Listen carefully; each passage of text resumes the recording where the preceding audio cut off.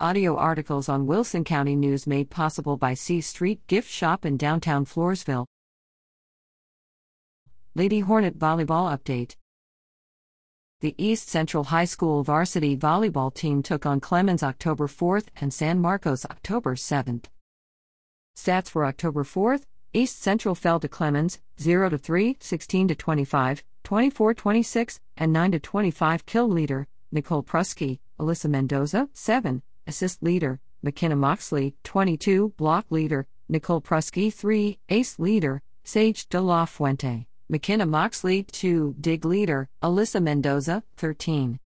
Stats for October 7th: East Central fell to San Marcos 1-3, 25-18, 16-25, 21-25, and 18-25. Kill leader: Nicole Prusky 12. Assist leader: McKenna Moxley 30. Block leader: Nicole Prusky, Mallory Strunk, Trinity Varela 1. Ace leader: Alyssa Mendoza 4. Dig leader: Alyssa Mendoza 15.